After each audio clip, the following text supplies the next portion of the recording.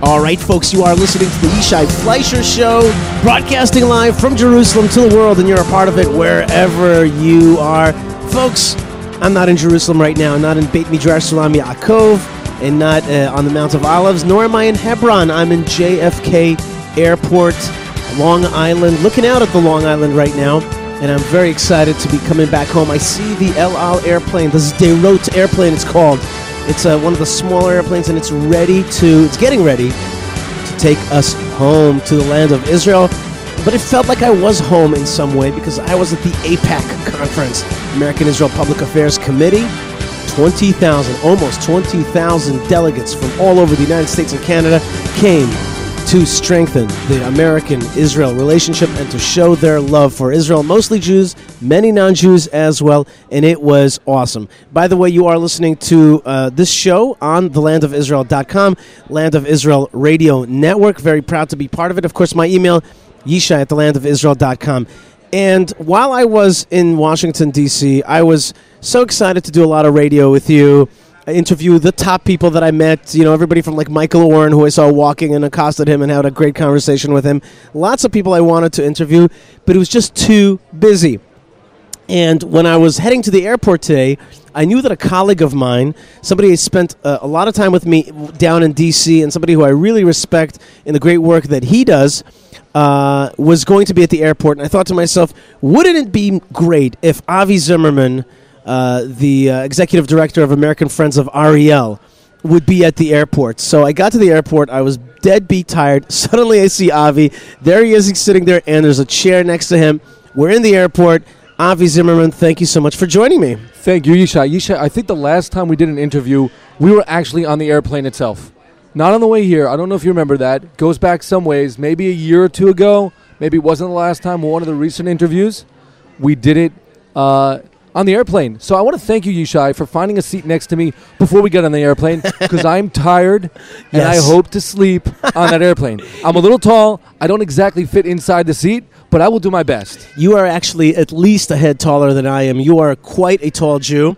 And I can't believe that you're not flying business or something, because it is sardine-like in there. I just go catatonic. That's the only way I make it through these flights. Listen, Avi, I'll tell you about my feelings. I just went through AIPAC with you. For me, it was like seminal. And this is at least my fourth, maybe fifth AIPAC convention, the policy conference. But this one was different. It was just different. The mass, the size, and I think also the fact that the almost 20,000 delegates were moved by bus and also just walked over to the Verizon Center and got to see this view of all these people who are pro-Israel and got to see top candidates in an election year here in the United States. It was just electric. The whole atmosphere was electric. Was it the same for you this year? I actually happened to... First of all, I don't go to AIPAC as often as you do. This is my second AIPAC conference, and I really went because of some positive peer pressure from you and some of our colleagues who said, really, we need to have some sort of a low-key, but nonetheless some sort of a presence of folks from Judea and Samaria. And it was exciting to be part of that dynamic, I have to say, and to know that part of that kind of a dynamic is part of something, as you said, much, much larger. Everybody part of something really big. By the way, I think it wasn't mostly Jewish delegates. I'm told from someone on the AIPAC inner circle that it's really only about 50% Jewish. AIPAC has reached out not only to the evangelical Christian community, they've reached out to minority communities, to the black and Latino communities, and we're seeing people that are not necessarily even coming out of a faith orientation, but out of an American orientation, understanding that they need to be part of the America-Israel relationship. So, seminal, I don't know. I want to think that. I don't know for certain. We've had a hard year with the America-Israel relationship. I'm speaking now specifically about the Iran deal. Challenging, disappointing.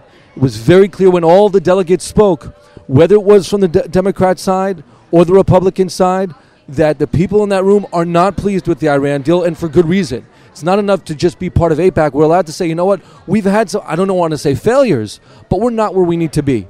A little disappointing, by the way, that the one Jewish lead candidate, I have to say it, he just didn't show up. Now, I'm sure he was very busy campaigning where nobody else apparently has a campaign to run. Very disappointed that the Jewish lead candidate was not there.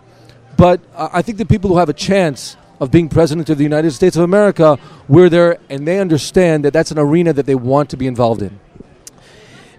It was highly televised, the speeches by former Secretary of State Hillary Clinton, by Governor Kasich, by Senator Cruz, and by Trump. They were televised. It made national news. C-SPAN covered it live. It was big stuff.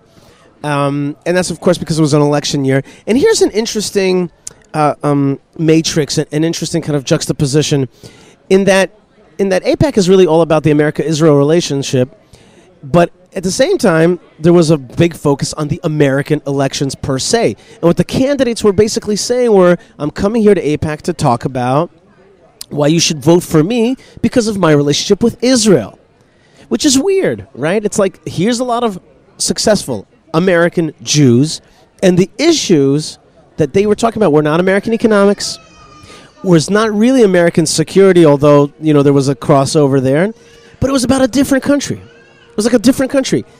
And that's a kind of weird thing. In America, there's this kind of concept that you're not supposed to have dual loyalties, but here it was like if the candidate wanted the people at AIPAC to vote for him or her, they had to talk about their love and interest in a strong and secure Israel. Does that make sense, or is that some kind of dichotomy that can't really be bridged? I actually think that is specifically AIPAC's greatest achievement. The ability to create an environment where leading government people, candidates, want to be talking about Israel. Again, we need to question, is there success in terms of policy where we want it to be, right? But in terms of putting Israel on the map and letting every candidate know that you better be, I hate to say the word, but perhaps even kissing up to this pro-Israel community, not exclusively Jewish, but the pro-Israel community, I think that's really where AIPAC shines. I don't know about kissing up. I think it's really part of we're not used to it in Israel, but that's really part of the system here in America. You want to get your voter, and you want to say to the voter, I represent your values. That's actually like a democracy. That's what they're there to do. I heard all the speeches. I was actually impressed by Vice President Biden's speech. A lot of people were angry. I knew that he was going to be pro-Iran deal and anti-settlements, which are two issues that I care about. But on the other hand, I thought he gave a masterful, just in terms of a speech, the ability to present the speech. He's no spring chicken. He just nailed it, in my opinion. But there's no question in my mind that the big show that everybody was excited about, nervous about, talking about was Trump coming to the policy conference at AIPAC in Washington, D.C., and frankly, I don't think he disappointed. He came into a room where there was a lot of doubt if he was going to pull it off, if there was going to be booing or walking out. The opposite. Electrified the room.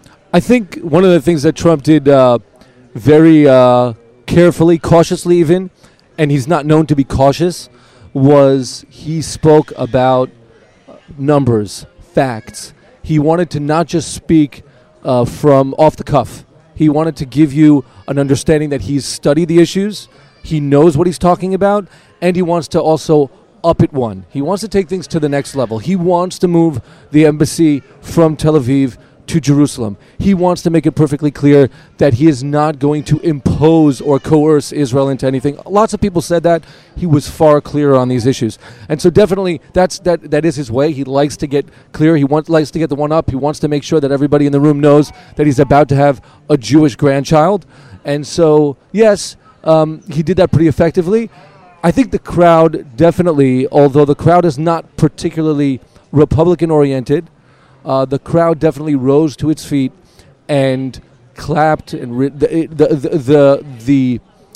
it resounded far more powerfully with him than with any of the other people that got up to speak. Right. Like I would say that if there was one man in there who sounded, I said this before to you, and you kind of corrected me. It's not that he sounded presidential; it's that he sounded like he wants to win and can win, become the president through winning over the United States of America.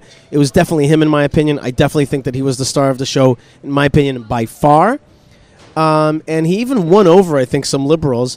One of the ways that he won over, I think, people is also that he was quite critical of the... it was easy to be critical of Iran in that room, but he was also very critical of the Palestinian Authority. And I thought that the line of the night was when he said, look, in societies where they emulate What did he say? What was the first one? Firefighters. Kids grow up to be firefighters. In a society where they emulate sports success and actors, kids want to grow up to be actors. In a society where you emulate killers and suicide bombers, that's what kids grow up to be. And I thought that was a very powerful indictment of the Palestinian Authority. And I thought that cut through the issues. There's a bad out there. There's a neo-Nazi ideology that's in our land, and he was like, this is what's going on, I'm going to fight it. I think you're right. I think there's been for way too long too much political correctness around the Israel issues, around the Palestinian issues. And there are some things where you just have to call a spade a spade. You have to draw a line in the sand. You have to say, this is not right.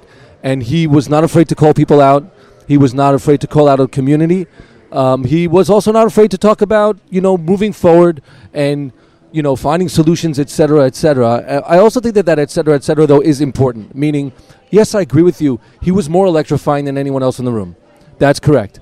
But we have to be careful never to, and I'm not giving anyone a recommendation on who to vote for or what party to be associated with. But we always have to be careful to distinguish between the way a person sounds as an orator and their ability to execute, and what are they going to execute. And I think the United States of America has learned that during these last 2 terms of presidency. There is a lot of disappointment in someone who's a great orator, but let's look at the bottom line.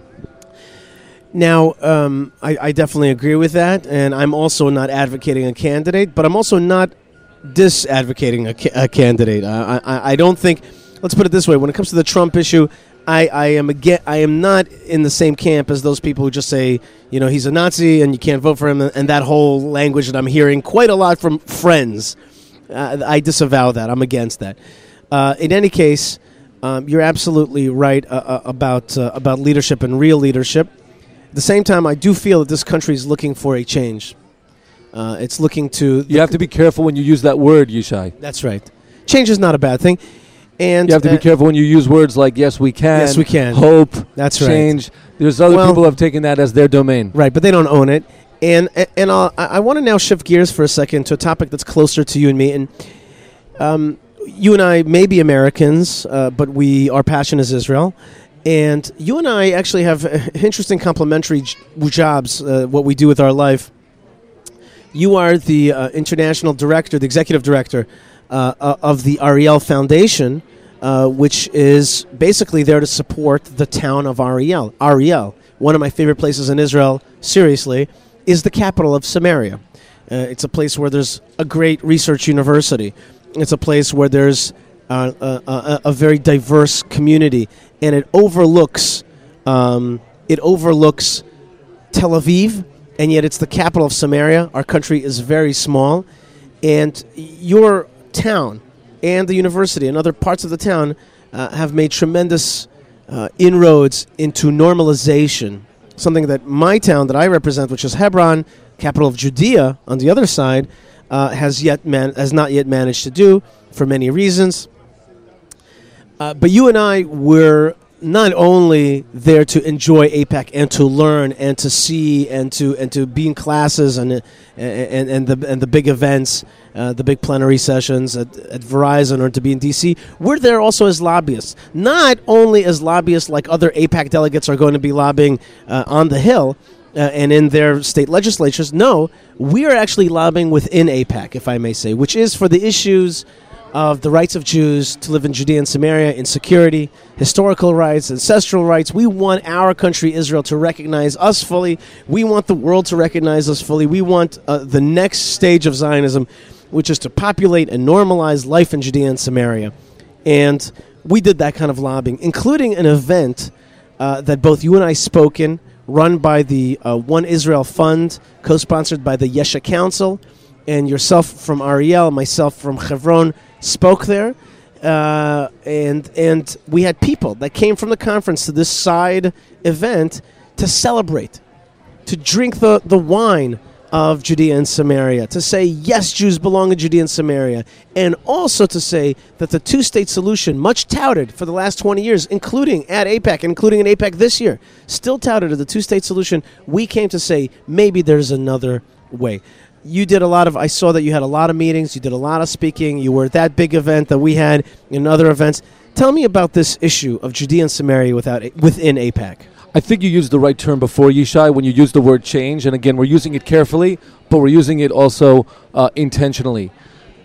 We need to change a conversation within the pro-Israel community. I would even suggest, dare say, within the anti-Israel community. The conversation today does not include Judea and Samaria. The problem is not that AIPAC is against us, heaven forbid. Many people in high places in AIPAC are very for Judea and Samaria. The problem is not that they're for us, because, well, that certainly wouldn't be a problem. They're neither here nor there. Much of the Jewish establishment in the United States and around the world has opted not to touch Judea and Samaria. They call it controversial. They have perhaps there's been some scare tactics. You mentioned for decades, yes, for decades, to say, you know what, easier not to touch it. There's a problem with that, though. Everybody from, and I'm speaking now on the left, from Martin Indyk to Thomas Friedman, have been informing the presidential candidates on both sides of the aisle, folks, the two-state solution is dead. The two-state solution is neither two states, it's, depending on how you count it, it's certainly not two, and it's certainly not a solution. And so if not that, then what? Well, before we answer the question, if what, we need to also understand that there's a group of people that's not being asked that question. They're not allowed to participate. They've been so marginalized, so disparaged, so identified as the bad guys for so long, nobody even wants to hear what they have to say. And that, of course, is the residents of Judea and Samaria. They've been called settlers as a terminology that's used to marginalize. You could suggest that the term settler is a positive term, something that speaks to pioneering. That's not the way that it's used. And so if we understand the context, which is an anti-settler campaign that's been, by the way, in the spheres of public relations, propaganda, very successful, we need to start the conversation by saying, hey, you know what? Conversation includes different voices from different places. In fact, that conversation needs to focus on the fact that there is within the quote-unquote settler or Judea and Samaria community, there are different voices. There's a Yishai and there's an Avi. Yes, Yishai, I think full disclosure, right? We went to elementary school together. We were a grade apart, but we have a history all the way back in New Jersey of the United States of America, or some people would say next to the United States of America, whatever. But we have kind of that common history. You also have a common history where our points converge in the land of Israel, in the biblical heartland of Israel. But we have also different stories that need to be told. And if people would just understand that there's so many layers to this, that there's no such thing as a settler, but there are different communities, different people, different ideologies, we could make the conversation more three-dimensional, and then we could start really thinking through quote-unquote solutions, or what I like to call approaches. We're at JFK Airport. We are looking at the runway. Lear jets are passing us. Our airplane, the El Al Sderot airplane, is fueling up, gearing up, and we are sitting here in the lounge with fellow travelers, and I mean that in the literal sense, not in the old communist sense. We are fellow travelers here going back to the land of Israel, and I'm sitting with Avi Zimmerman, who's the director of American Friends of Ariel. Ariel is literally one of my favorite places in the land of Israel. It's such a combination of the past and the future. On the one hand, the capital of Samaria, not far from the tomb of Joseph. On the other hand, developing robotics on the highest level, and even bringing out the past by researching Judea and Samaria, ancient wine, and grape.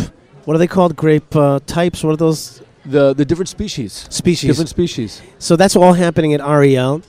And I, Yishai Fleisher, am, of course, representing the Jewish community of Hebron, where the matriarchs and the patriarchs are buried, where the founders of the Bible are interred, and where I think the world owes to pay homage to the founders of Western morality and monotheistic civilization.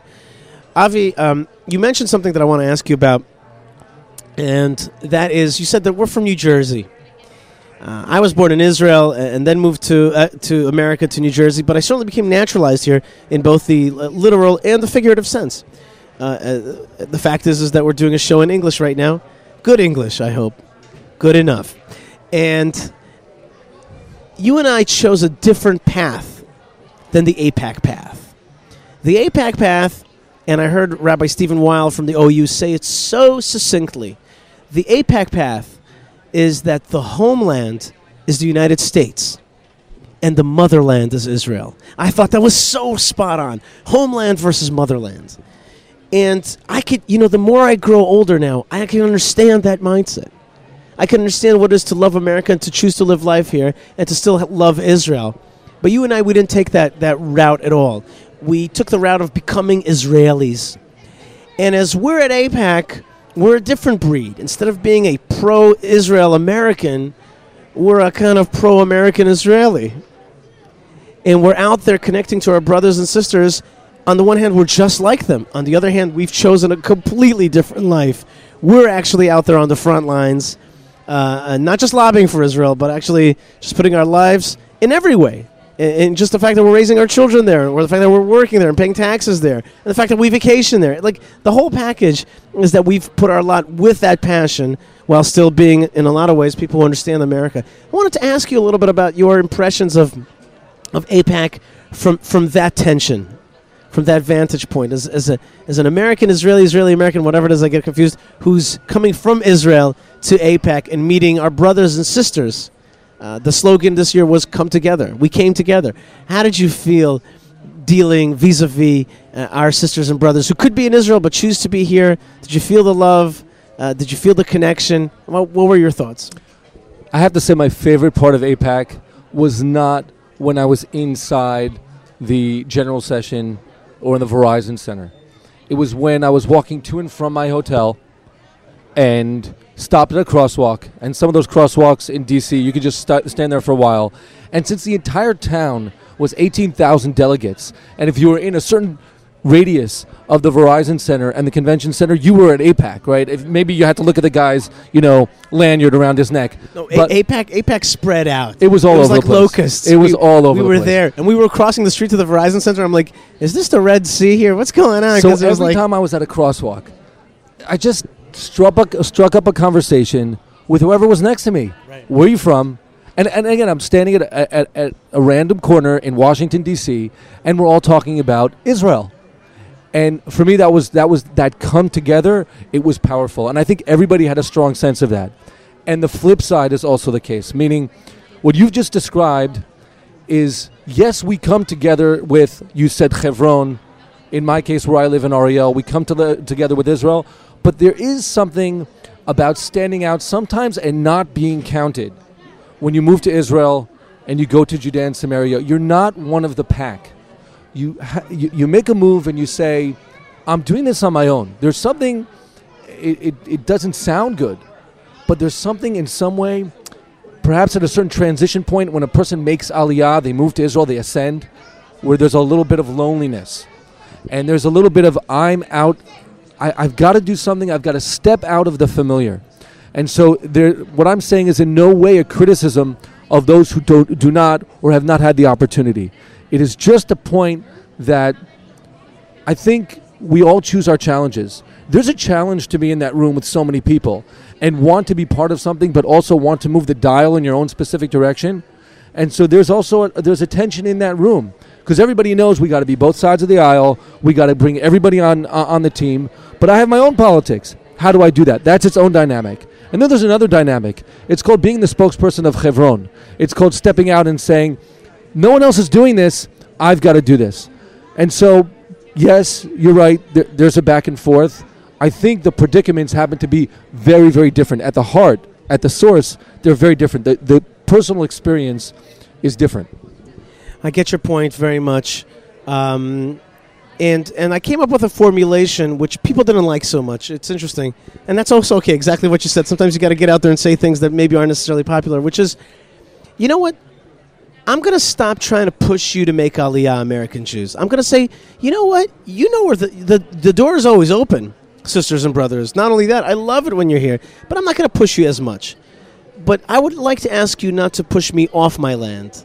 Don't tell me to get out of Judea and Samaria from here, and I won't tell you that you have to come home and that's what makes you a good Jew.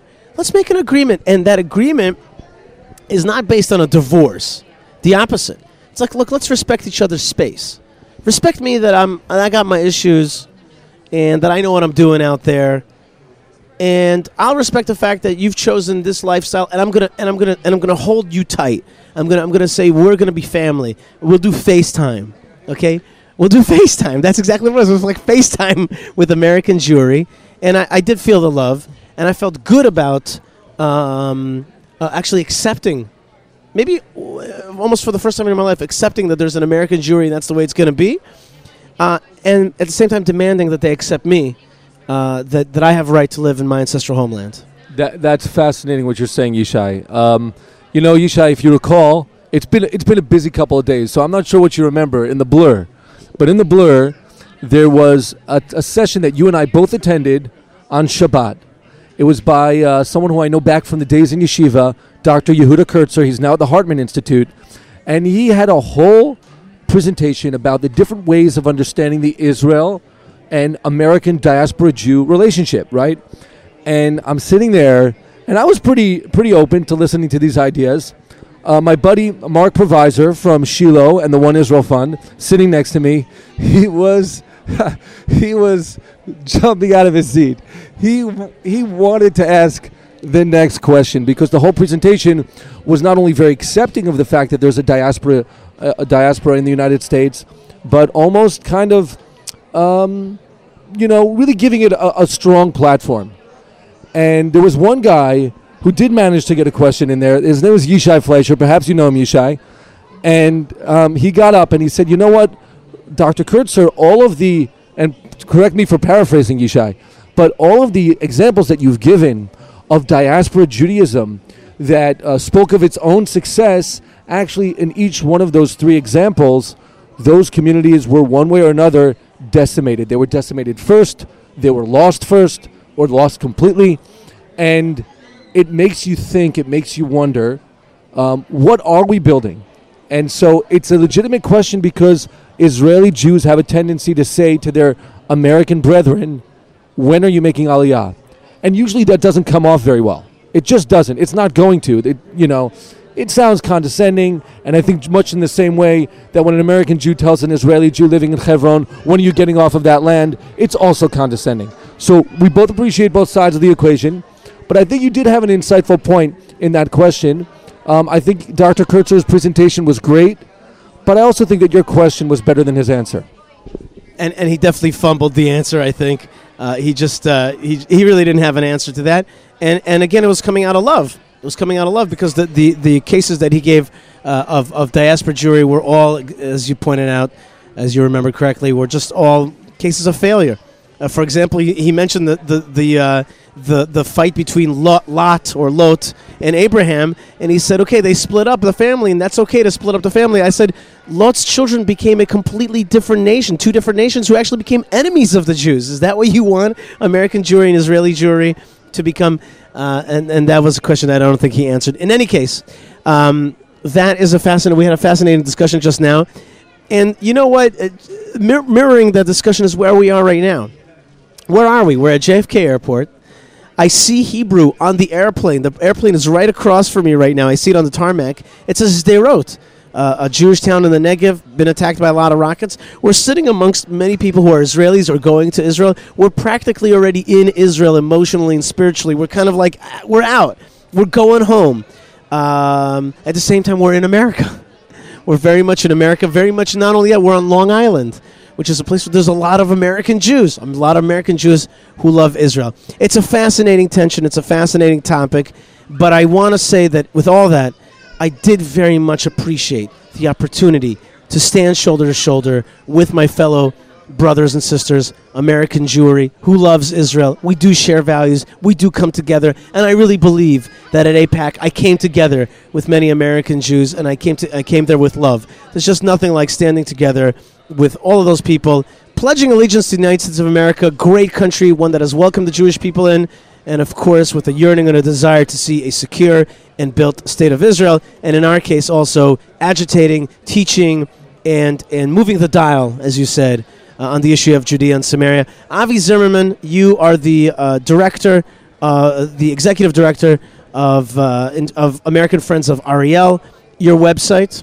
friendsofariel.org. friendsofariel.org. The website is great. Check it out. Go to friendsofariel.org. But do me a favor. when you are next in Israel, you must check out Ariel. It is really a phenomenon. You want to see what success in Judea and Samaria looks like, it's Ariel. Really one of my favorite universities. I'm always angling for a way to do something there, get a degree, figure it out, connect some way, because it's just such an amazing place.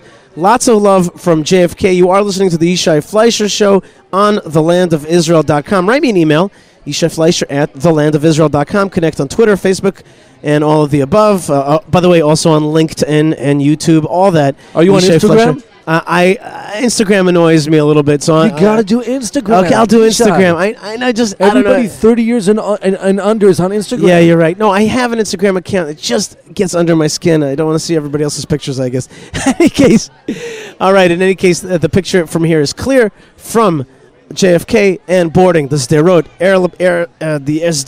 Boeing of El Al. Avi Zimmerman, thanks so much for being with me. Thank you, Yishai. And thank all of you. Stay tuned. More great stuff is on the way. And shalom. All right, folks, you are listening to the Yishai Fleisher Show here on thelandofisrael.com. I do want to remind you that my day job, my incredible job, is to represent the Jewish community of Hebron. Check out our website, hebron.org.il, or if you can't remember that, just hebron.com.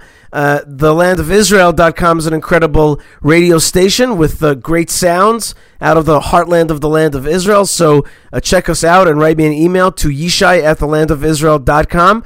And also, I want to thank the Michel family for supporting the show. I want to thank my good friend Jack, who picked me up, drove me to the airport on my last trip to the United States, from the United States to Israel. The exact audio that you're listening to, my buddy Jack picked me up. He supports the show as well. Thank you so much.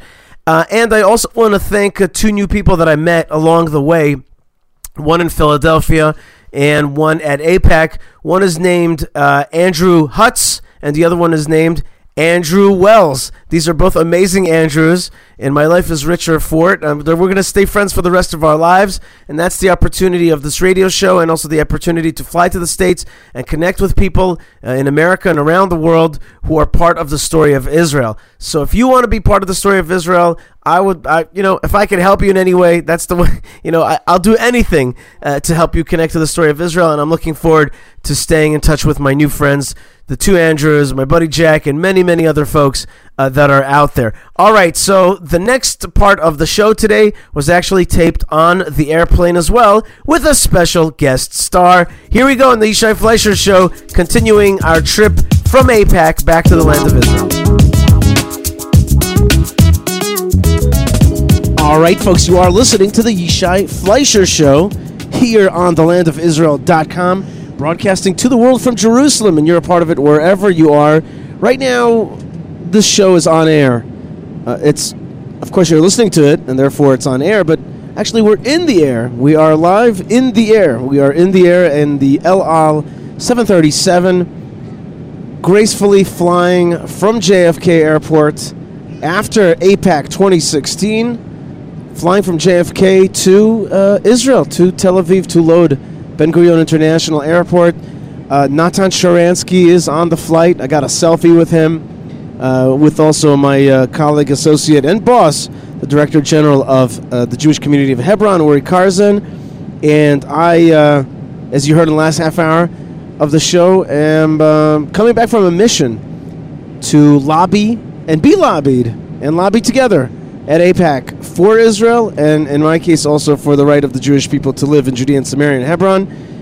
And if you are a regular listener to the show, just a few months ago I was at a massive conference, one in Israel, that gathered actually Jews from all over the world. And there it was a very different conference, because it was not just a policy conference, it was also a congress, i.e. we voted. And this was at the World Zionist Congress, the WZC. And there at the Congress, I got a chance to interview somebody who's really inside the game of Jewish and Israeli politics. And that is former Knesset member Rabbi Dov Lipman, who is also now the head of public diplomacy at the World Zionist Organization, which put on the World Zionist Congress. Rabbi Dov Lipman is actually on this flight heading from JFK to Eretz Yisrael, to the land of Israel. We are just a few little hours away from the fast of Esther, the Ta'anit Esther. So we're going to be fasting for the rest of the flight. So instead of chowing down now, I'm going to be interrupting his relaxation, his Torah study, and his potential eating to do a little radio. Rabbi Dov Lippman, great to be with you on the 737. Thank you, Yishai. It's great to be here. And I have to tell you, hearing the stewardess begin her remarks on this flight by saying Happy Purim made me realize I'm going home. That doesn't happen on a flight from New York to Washington, or from Washington to Los Angeles, or from Texas to Florida. It happens when you're flying back to Israel, and I'm so happy that's my home. Absolutely. The captain himself also said, and we'll be landing at home, and I'm bringing you home. There was something, just those words, and just to know that this guy's like a jet pilot, from the IDF, from the Israeli Air Force, and that's what they usually are, these Israeli El Al pilots. And just to know that we're being piloted, to know also that there's just strong security. We know what has happened in Belgium. Last report, I heard something like 34 dead in a massive, multi-pronged terror attack in Belgium. A lot of people were concerned that the airport today at JFK would also be, on lockdown. It wasn't. There was heightened security, but it's good to be on an El Al airplane, which really feels secure, relatively, in this pretty unsecure world. Yeah, there's no question about it. I actually wrote an article a while back about, because people are saying Israel's not safe, and I actually compared something called the safety index from Jerusalem compared to other cities in the world, and my friends, it's not even close. It's not even close in terms of where is the safest place to be. All of these cities throughout Europe, all of these main cities throughout America are far less safe, but it's beyond just the lack of crime and the fact that you just feel safe. You feel safe when you're in the Holy Land. You feel safe when you have the IDF. You feel safe when you know you're under God's protection. And whenever you hear about a terror attack around the world, I just can't wait to get back to Israel.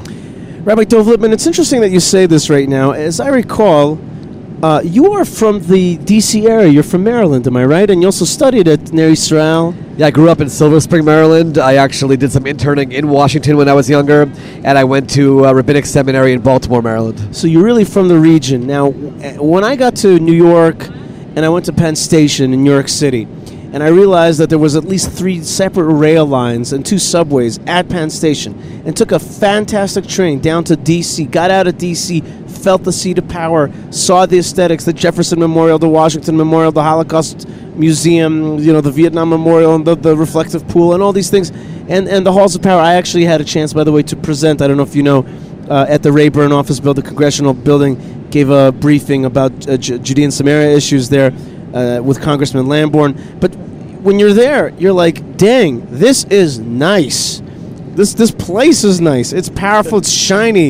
It is just the height of civilization. It's taken care of right. There's definitely a little bit of an awe and a little bit of I want to frame this correctly. A little bit of like, we're not there yet in Israel. There's like a moment where you're a little tinge jealous. When I walked into my Knesset office the first time, they show you your office. When I was younger, I interned in Congress. And the congressmen have their office, and then the staff has their offices. And I walked into my member of Knesset office. Yishai, I'm telling you, it's a closet of a congressman's office. It's a closet. And I said, wow, this is really, really something, just to compare the contrast between the two. And the truth is, on the one hand, you say, yeah, Israel has a ways to go. On the other hand, I have to be honest with you, that's not where we have to go. We're special because we're special. We're special because we're the Holy Land. And I'll take my little closet in the Knesset where I'm able to have an impact on the future of the Jewish people and the Holy Land over any large office in Washington, D.C. any day. So, but the contrast is pretty stark. You're right. Well, let's take yet another contrast, which is in the same vein, yet a little different maybe, which is AIPAC. I'll say it, I won't speak for you, but for me, I've been to many policy conferences. This is not my first. I was, by the way, an intern at AIPAC in D.C. many years ago.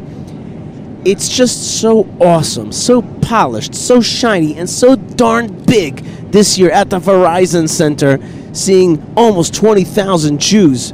I wish we could have had a prayer as well there and hear a big roaring amen. The reason I say that, by the way, just parenthetically, is that when I was 13 years old, my rabbi in grade school in New Jersey took us to the Siyum Hashas, the ending of the cycle of the study of Talmud at Madison Square Garden, and it was incredible. In any case, at AIPAC, I felt that kind of majestic feeling once again. I felt as though it's just so well done, and it's like Jewish politics. It reminded me of back home in our beloved Holy Land, in our beloved Medinat Yisrael, the state of Israel, how cantankerous things are sometimes between one another. Certainly with our neighbors, the wars, the conflict, the challenges, the economic challenges that we face. And you're down in D.C. with fellow Jews, fellow pro-Israel lovers, and things seems easier, sweeter, and even the politics seems a little better organized, more majestic, more large, and it could a little bit throw kind of a question mark into your head, like, why am I on the ragged and more challenged edge of it, and these folks kind of get to love Israel, but they do it in a more beautiful, larger and more together kind of fashion. It could throw that kind of hur, that kind of down into your head. So a few thoughts about that point. First of all, they're not living in Israel. They're not surrounded on all sides by people who want to destroy them. They're not walking down the street knowing that there are all kinds of illegal Palestinian workers roaming around who at any moment could pull out a knife and stab them. They're not living in a state where we're trying to determine what does a Jewish state mean with all of the issues that are at stake. And therefore it's easy to sit back and sort of have a nice feel-good session. But I actually, on a certain level, want it to be that way. I don't want somebody sitting back in Washington or New York or Chicago or LA or Texas in any way getting involved in the arguments about what should we do in Israel.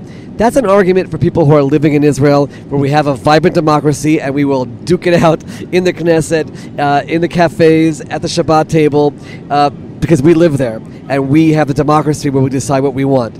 People outside of Israel, I actually want to just hear a unified, we support Israel, we support the security of the state of Israel, we'll do our job to try to make sure Congress does that, and I prefer for it to be clean, neat, and that the leaders around the world should recognize that that is the case. That's a very powerful phrase, and right now you're getting your food. Go ahead, the vegetarian for Rabbi? Lipman, Rabbi Dov Lipman. That's good stuff. All right, so I was just trying to help you, and we're doing radio, but we're on the airplane, and you got your vegetarian. Have you been vegetarian for long? A vegetarian for 2 years. I became a vegetarian actually while I was in the Knesset. And not only that, you actually got Meatless Mondays passed at the time. I think that was actually, what was it, a law, or was it an enactment of the Knesset? It's not a law. In the Knesset cafeterias, there is a Meatless Monday program. It's not that there's no meat. I don't believe in coercing anybody about anything. But there's more vegetarian options to bring awareness to the health benefits, environmental benefits, etc., to cutting down on the amount of meat that we... Is that still in play? I know, still there. Right, because I know a lot of the decisions that were made by your party, which is the Yesh Atid party, which is right now in opposition and is polling very well, right now polling at 21 seats, which is bombastic. A lot of enactments that they made about other issues that you care very much about, including the ultra-Orthodox in the army and other issues, have actually been repealed in a most incredible, I would say, I've never seen such a change of laws, and kind of like the decisions that were made in a year and a half were just summarily gotten rid of in the next term. And that's part of is that a right description? Absolutely. I wouldn't say completely repealed, but yes, definitely steps taken backwards.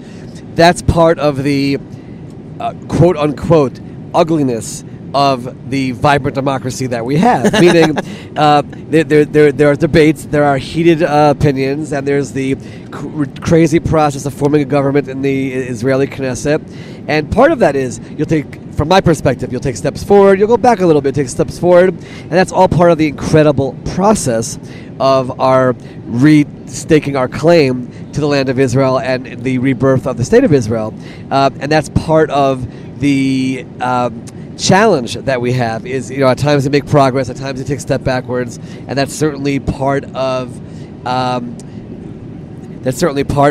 living there and being part of that vibrant democracy, as opposed to what you were talking about in Washington, where, again, support Israel, and that's what we want for people in the diaspora, and let us have it out in Israel. That's interesting you say that, because I actually came up with a new formulation. For me, the issue of Jewish rights in Judea and Samaria is important, and a lot of people in D.C. and at AIPAC are for two-state solution, and I came up with a formulation saying, you know what, how about I don't bug you anymore by telling you that you should make Aliyah and by giving you a hard time about your lifestyle, and you accept my lifestyle, which is I think we have a right to our land, and how about we love each other based on the fact that we're brothers and sisters, but I won't tell you how to run your life because I'm far away and I don't know your life, and you don't tell me how to run my country, even though it's your country too, and you deserve to have an opinion about it, but still there is a distance. You're not on the line. So I'm going to disagree with you on both fronts there.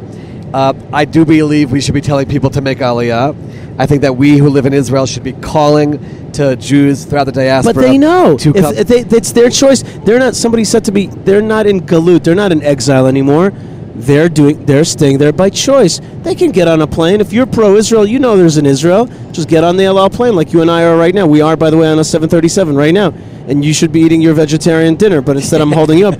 But they're doing it by choice. They're not stupid. I think that we have to keep it on the radar screen. I think we have to keep talking about it. And my approach is actually, I don't tell everyone, drop everything right now and move to Israel. I understand there's careers, there's family concerns, but raise your children to move to Israel. Raise them that way, and then after you retire, come and join them. So on the one hand, I do believe we should keep that voice going. And we have but that's every an right, invitation. and we have every right to be doing so. On the other side, when, let's say at AIPAC, for example, they're talking about the two-state solution, if they were proactively, as AIPAC, as diaspora Jews, pressuring Israel in any way, that's overstepping the line. If they're taking a interesting tactic, which is, this is the language of the world right now, this is the best way we can reach to the leaders, then I'm very comfortable with that. And the truth is, I haven't seen in terms of AIPAC itself, I have not seen anyone. That was the number cross 2 over the talking line. point that they took to Congress, that the Congress should help facilitate a two-state solution. There's real power being exchanged here, and they're really calling for something that's going to affect Israel very, very much in my life. Basically, essentially empowering what I think is a jihadist, entity to undermine our rights. In any case, you and I understand each other. I don't want to get into too much of the issues of two-state, but I certainly, you and I are trying to find, and all of us Israelis that are coming to AIPAC are really trying to find that balance between where our brothers and sisters kind of have a right to impact us, or where do we have a right to impact them, or how do we continue our relationship across this great divide. Speaking of the relationship, recently you had an opportunity to represent Israel in a moment of the American-Israel relationship, which is kind of unusual, and that is when American retired serviceman, or former soldier, was killed, about a mile away from where Joe Biden was, Vice President Joe Biden. Tell me a little bit about the story and your role in sending off a body of a visitor to the state of Israel who was murdered by terrorism. I read about this young man, Taylor Force, who is now in was in Vanderbilt University MBA program, learning for business, who is part of this effort to work with Israeli companies, high-tech companies. And this guy, like you said, U.S. Army veteran, served in Iraq, served in Afghanistan, served with pride for the United States people, is strolling along on the promenade in Jaffa, by the way, a mixed city of Israelis and Arabs, Jews and Arabs together, enjoying a night, and without even knowing what happened to him, gets stabbed in the back by a Palestinian terrorist and drops dead with his blood spilled on the land of Israel. And I'm thinking to myself, after all this guy's been through, and then he comes to Israel, wants to partner with Israel, that's the essence of the Israeli-American relationship. We, as Israelis, cannot let him just fly home without giving him recognition. He arrived on a flight just like ours, walked out of the airport, and now he's not walking back to go to the airport. No. We have to do something. And I reached out to the Prime Minister's office, and I reached out to the Foreign Ministry, got their green light, got their permission. worked with the airports authority in Israel that were fantastic in terms of last-minute arrangements, and we were able to make a modest but respectful ceremony for Taylor in the Ben Gurion Airport in Israel, where his casket was draped in an American flag, recognizing that he's an American citizen, an American serviceman. And the U.S. Army has all this brass in Israel dealing with all kinds of security issues. They came, the number one general came to be there. We paid tribute to him. A friend of Taylor's, who, by the way, converted to Judaism and made Aliyah and lives in Israel, David Simpkins, spoke about his good friend from West Point in the most beautiful words. We sang the United States National Anthem, and I felt that that was the proper send-off. I will tell you as well, I was in touch with Taylor's family just to get their permission as well. And not only were they did they give their agreement, they were so touched by it, and they sent a message in which they said that part of the comfort that they're finding in dealing with Taylor's death is the prayers and the messages that they've been getting from the people of Israel, embracing them and hugging them during their difficult time. Rabbi Dov Lipman, I'm sitting next to you here, row 48, 737, heading to the land of Israel. That was a beautiful story. And that, I think, what is why you were a Knesset member, maybe will be again. It's that kind of initiative to honor and to give homage to what Israel's supposed to be and the people that died for Israel and the whole story. It's just an amazing story you just told over. We are... your vegetarian dinner is getting cold here. And the reason I keep referring to the food issue is because we're just actually going to be flying into a fast. And there's many, many observant people on this flight, and we're flying into a fast. By the way, Natan Sharansky also on this flight. We're going to be flying into the fast of Esther for a time such as this, says the Scroll of Esther. And this is a fast where tonight, by the way, 4,000 Breslov Hasidim, Hasidic sect from the Breslov kind of faction, are going to be coming to the tomb of the patriarchs and matriarchs and praying. And a lot of us are going to be praying. The situation is such that prayers are needed. And after that prayer and that fast of Esther, we're going to get to partying. We're going to be drinking. We're going to be drinking to Jewish victory, to defeating our enemies, to receiving the Torah once again. That is the holiday of Purim, the holiday where Jews are empowered, the holiday where we turn around apathy and make it passion and excitement for everything Jewish, for Jewish identity, for the Torah, for the Jewish fight, for the Jewish warrior. And also, hidden in there somewhere is the yearning for the land of Israel and the yearning to build a temple. Behind the story, that's where it stands. So, tell me a little bit about Purim for you this year and Purim post AIPAC 2016. So two things that are really in my mind about Purim. Number one, the entire story of Purim, if you read the Megillah, the Scroll of Esther, it says that the Jewish people, Haman actually said to the king of the time in Persia, the Jewish people are scattered. They are scattered and they are essentially not unified together. And our sages understand that was the reason for the decree, the Jewish people not being unified. And when Esther hears about the decree, she says in Hebrew, Lech knos et kol ha-Yehudim. She says to Mordechai, gather together all of the Jewish people. And that was the key to our surviving that decree against us, was the fact that we recognized that we were not unified, we were polarized, and we're unified together. Unity doesn't mean that we agree about everything. Unity means that even if we disagree, we recognize that we're one people, we're one nation with one lot here in our land, and we ultimately recognize that we're one family, and that's something which is often lacking in Israel. We started out by talking about the disagreements politically, and we have to find a way to see through that, to say, yes, we might disagree politically, but we are ultimately one people with one lot and one future together. So that's one thing I think about as we go to Purim. But I'll tell you one more thing.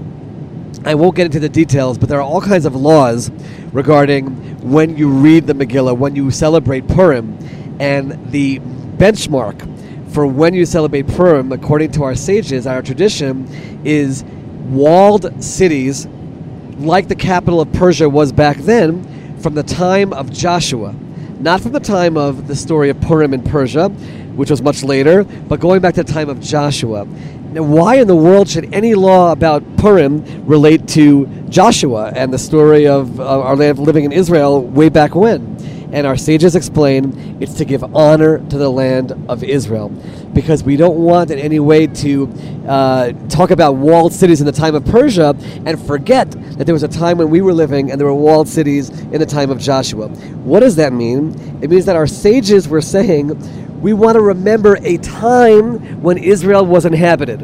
When it comes to Purim, we don't want to celebrate something that happened in diaspora without remembering that there also was a time when Israel was inhabited.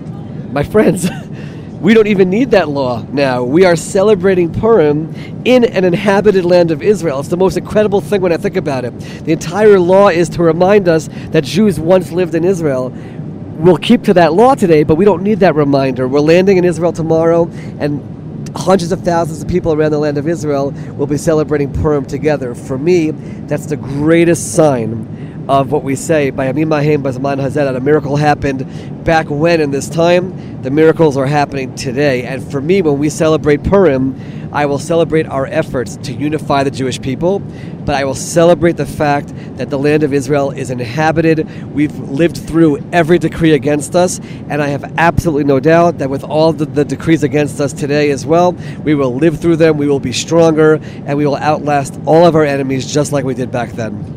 Amen. Amen. And we are on a flight full of Jews.